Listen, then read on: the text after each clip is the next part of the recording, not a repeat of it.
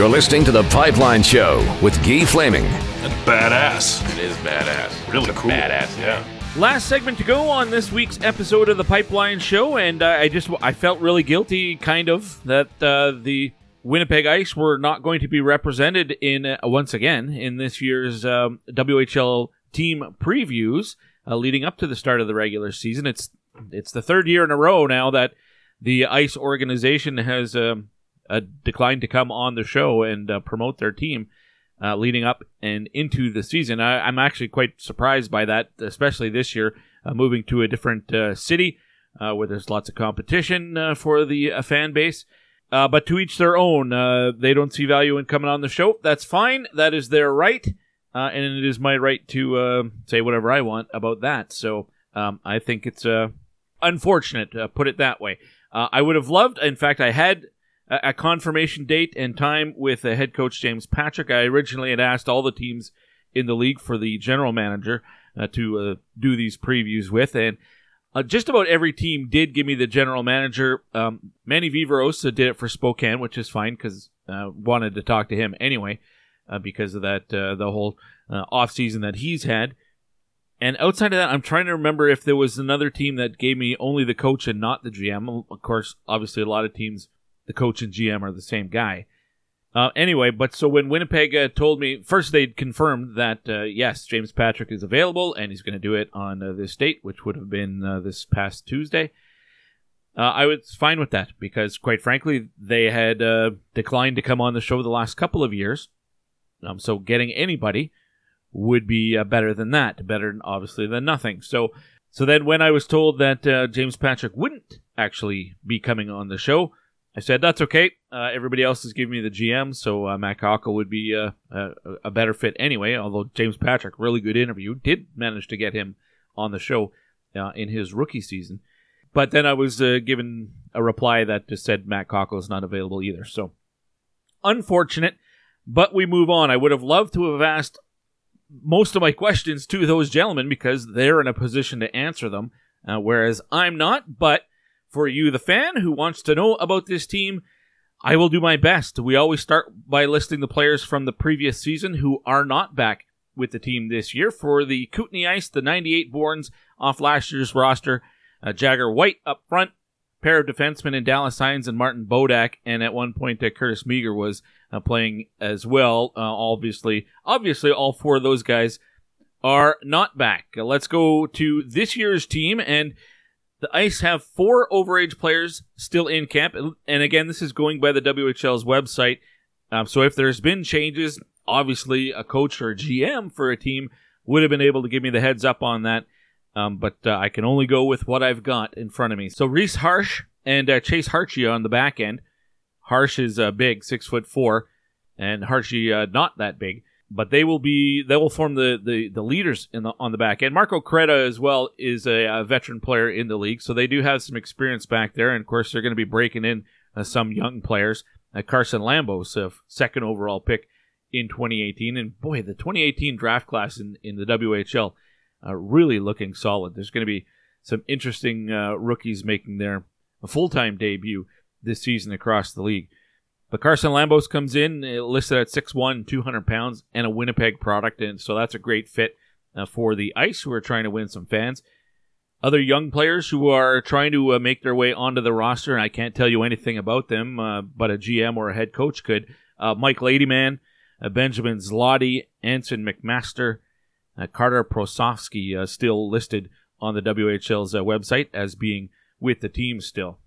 Those guys are all on the blue line. I skipped the goaltenders, and this is an interesting spot right now for Winnipeg. That's $1. The Ice right now, they're banged up in net. They have 2 guys with a little WHL experience, Duncan McGovern and Jesse Mackay. Both have not had any success in the WHL in their limited appearances. McGovern has played all of 66 games over the course of 3 seasons, and his numbers are terrible. 385 goals against average and an 878 save percentage. As a 19-year-old, you're hoping that he's able to take a significant step this year. Wouldn't be the first guy to do that, so I'm not going to say that he can't do it, but to this point in his career, he has not done it.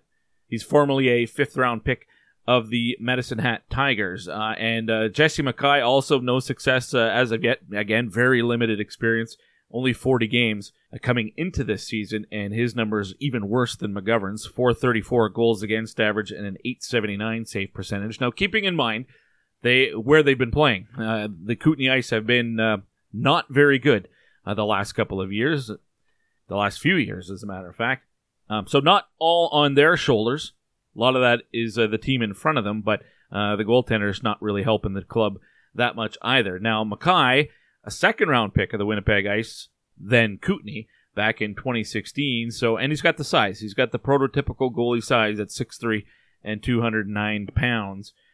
So you hope that he can find some game this year, especially if you're a fan of the Ice. There's 3 other goaltenders with the team right now, at least, again, according to the WHL website. A GM or a coach would be able to update us on that more effectively. Gage Alexander, Will Gursky, and Daniel Hauser. Hauser, who is a 2019 draft pick, obviously can't play with the team this year. Well, I guess that's an asterisk next to it when you're talking about the Winnipeg Ice. We'll get to that, I'm sure. But Will Gursky, a 4th-rounder from 2017, and Gage, a 7th-rounder from 2017. So both of those guys are old enough to contribute this year. Gage Alexander's a giant. I mean, he's Mad Sogard size at 6'7", and 200 and some pounds. So be interesting to see what he looks like and if he gets some game action and what kind of camp and preseason they've had. Again, coach or GM would be a big assistance in determining that. Let's look up front. And the Ice acquired Isaac Johnson in the offseason. He had played with Tri-City the last couple of years after coming up from the USHL. Big body, 6'3", 180-ish pounds. I think it's fair to say he's kind of underachieved, or at least not lived up to expectations during his WHL tenure. I saw him back a couple of years ago when he was playing with the United States at the World Junior A Challenge in Bonnyville that year. I guess that would be 3.5 years ago. But over his career so far with Tri-City, through 99 games, he has 80 points. He had 48 points in his rookie season. Last year, 32 points in just 31 games. So very limited action for him last year, so he's going to be looking to have a bounce-back year. And listen, a point-per-game guy, that would obviously help the Ice win some games. Another 20-year-old in camp is Davis Murray. And, with Johnson and the 2 guys on the back end, Harsh and Harchie, I think Davis Murray might be in a bit of a tough spot. He might be the odd man out. Tough for me to say with any authority. I know him from his time with the Edmonton Oil Kings, and he was a depth player with the Oil Kings, but that's a couple of years ago now. But when you go out and acquire Isaac Johnson, and you've got 2 veterans on the back end, I don't see a spot for Davis Murray, but again, GM or coach would probably have better insight than I do. The rest of the forwards, well, big question mark with Peyton Krebs. How long is he going to be out after his Achilles issue suffered in the offseason? A real big fan of Krebs. He is such a talented player and just a really good interview. I did manage to get him on the show last year, which was terrific, although I won't get into that. But I'm still shocked that he was available for the Vegas Golden Knights, picking 17th at the NHL draft this past June, but Kelly McCrimmon snapping him up, and I think that was an excellent selection. Quite frankly, I would have had him in the top 10, top 12. So to get him at 17, I think is great. And hopefully he doesn't miss too much time either, because he'd be a shoo-in, obviously, for Canada at the World Junior Championship. He's got lots of international experience for Canada, because obviously Kootenay's terrible, so was at the U18. And he was a standout at the top prospect game last year, too. So I would like to see Peyton Krebs playing as much as possible this year, and I think it could be a huge year for Krebs once he's back, and just hopefully the injury doesn't derail his development significantly, and that he can get back on track. Looking forward to seeing Peyton Krebs back in action. 2 new import players for the Ice organization, Nino Kinder from Germany and Michael Tepley from the Czech Republic, who's a Chicago Blackhawks draftee. He was a 4th-round pick of the Blackhawks.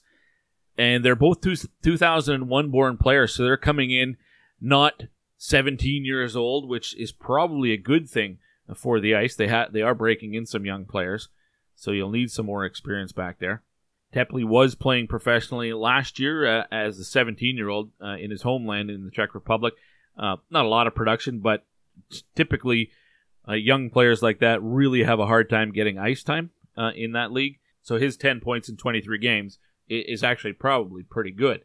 Nino Kinder was playing junior hockey last year in Germany and had 41 points in 33 games against players his age in the U20 league there. So that's a good performance by him, and he played in the World U18s at the end of the year, Division 1, the Division 1A U18s. They were looking to get promoted. But he had 9 points in 5 games in the tournament for Germany in that event. So a good showing there for Kinder. So looks like a promising player, and he's not small. He's listed at 6 foot and 180 pounds. Oh, and I forgot to mention with Tepley, he's 6'3" and 190 pounds. So he's got pro size already. So I am intrigued definitely by the 2 import players. I'd love to ask the GM or the head coach how they've looked in camp so far and what kind of expectations fans of the Ice should have for those types of players. Do you have to temper expectations at all? Because they're rookies in the WHL. They've got lots of experience, but not over here. So I wonder if you have to temper expectations a little bit. And again, obviously would love to have a GM or a head coach to ask. Connor McLennan going into his NHL draft season, a small player, 5'8" and 155, 160 pounds, but lots of skill, lots of talent. And after an injury-shortened season, it'll be interesting to see how he bounces back this year. Second overall pick in the 2017 WHL Bantam draft. Had 14 goals and 29 points last year in just 46 games. So even though he played a little more than half a season, lots of opportunity, obviously, with a very thin lineup for the Ice. And he was productive. Real good duo there between he and Krebs.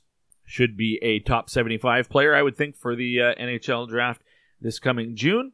And with a strong season, maybe he ranks even higher than that. He did come off the Hlinka Gretzky Cup this past summer. Just had 2 points in the 5 games, but got pretty good reviews from Ross McLean, Scout Ross McLean, when I had him on the show this past August. So definitely Connor McLennan, one to watch for when it comes to the Winnipeg Ice. And, of course, all eyes are going to be on Matthew Savoy. And this is a great story and one I really wish I could talk to the GM or the head coach about, because it's really precedent-setting in the WHL, at least in my opinion. And moving forward, how much all the surrounding story could alter the league, how it could affect the league moving forward in what I think is positive ways. Here you have a guy who applied for exceptional status to Hockey Canada, was denied. That wasn't really public. Everybody was just kind of wondering what was happening. But he didn't get the exceptional status from Hockey Canada, and that is a Hockey Canada decision, not the WHL. But so then my understanding is the Ice and the Savoy family and the WHL kind of all got together and negotiated what would be appropriate for a player of Savoy's age and talent. And it sounds like he could play somewhere between 30 and 50 games this year, which obviously would be terrific for him. It would be great for the Ice and for the Ice fans. And I think overall it's good for the WHL as well.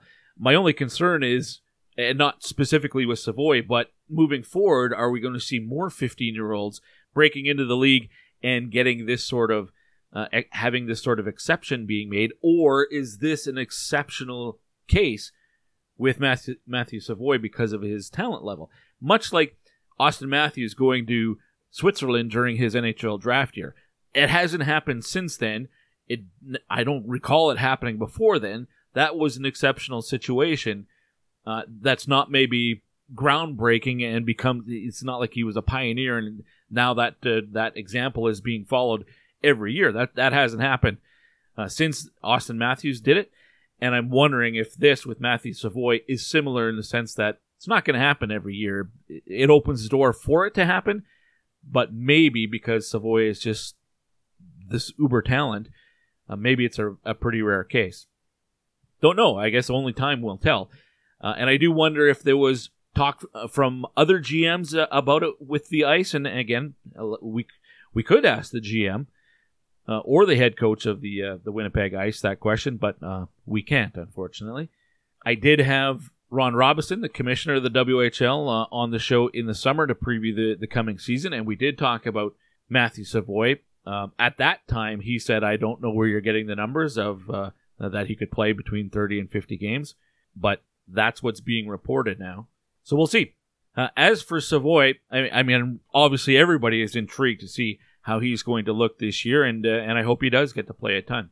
Other players to watch for on the Winnipeg Ice this year, well, how about the second overall pick in this past Bantam draft in Connor Geekie? Now, I haven't heard if they're making much exception for him, but he's listed at 6'3" and 170 pounds, so he's already got lots of size. That's not going to be much of a concern. And he's a Manitoba guy. I don't know if he's playing at the Rink Academy in Winnipeg or not, but obviously he's going to be close and handy anytime that the Ice need another body. So I totally expect he'll play more than the normal 5 games that a 15-year-old is allowed to play before his club team is done. So there's definitely some talent with this Winnipeg Ice squad, and should be a fun team to watch. And that'll be a nice change because the Ice have really struggled over the last 3 or 4 years. So, Coach or GM, your expectations this year for your club, what you would consider a successful season? Oh, right, we don't have one. I would have to think that making the playoffs obviously would be the bare minimum of expectation for the Ice this year. You look around the rest of the division, I think they are definitely better than Moose Jaw and Regina. So I think they'll be in the mix.